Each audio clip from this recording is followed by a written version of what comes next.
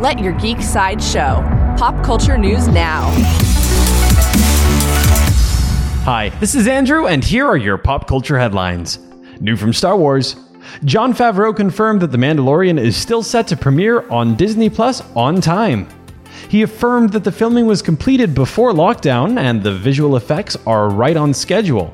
So The Mandalorian will premiere on Disney Plus in October. For fans of Dune cinematographer Greg Fraser explained that Dune will be a fully standalone epic film. Even though they're only adapting half of the first book, the movie will stand alone, even if it doesn't get a prequel. Dune will premiere in theaters on December 18th. New from Marvel. 10 minutes of new footage from a cancelled Avengers game has been released. The video game was a first-person game where you could play as Hulk, Thor, Captain America, Iron Man, and more.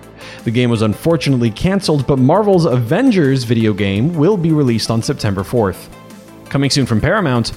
According to The Hollywood Reporter, Victoria Mahoney, the second unit director on Star Wars The Rise of Skywalker, is now in talks to direct a film adaptation of Kyle Stark's graphic novel, Kill Them All.